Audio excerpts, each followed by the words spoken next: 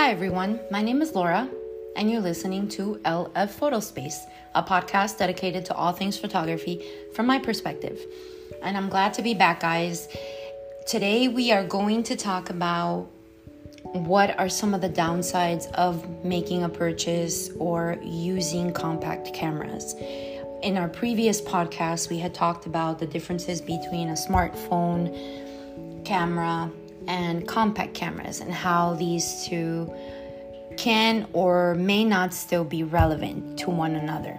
And now our next topic is going to be what are some of the downsides. Now, we spoke a little bit more in depth about smartphone cameras and what their purpose solely is, and also what these compact cameras are able to provide a photographer. But now we're going to talk a little bit about the differences and how there may be some downsides to the use or to the purchase of compact cameras. And without further ado, let's get into it. Now, when we create more cutting edge, or the creation of more cutting edge compact cameras comes at a very high literal cost. If we are going to buy a good compact camera, it can set us back the same amount of a decent smartphone, meaning that nowadays even your smartphone, your iPhone, is worth $900 and up. And that obviously is much more of a way, to consider that to be just a camera. Now, cost aside, there is more actually to the smartphone camera case.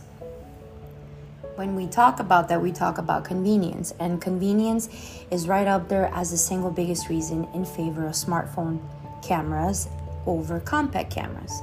Now, many of you have heard that cliche where the best camera is the one that you have with you, and who doesn't walk around with their smartphone? I mean, come on. There's still a degree of intentionality requested or required in order to keep a dedicated compact camera to hand, even if it easily slips into your pocket. One underrated benefit that I feel the smartphone camera has is that it's also its ability to give you a degree of inconspicuousness, which means this is the ideal, or it is ideal for something like documentary and street photography, or even relaxed family portraits to use or to have or to take. Now, convenience comes in at a viability too, because the process of using a smartphone camera is about as easy as it gets. And as we mentioned to you earlier, this is still computational photography that gets you the best possible quality image at the click of one button.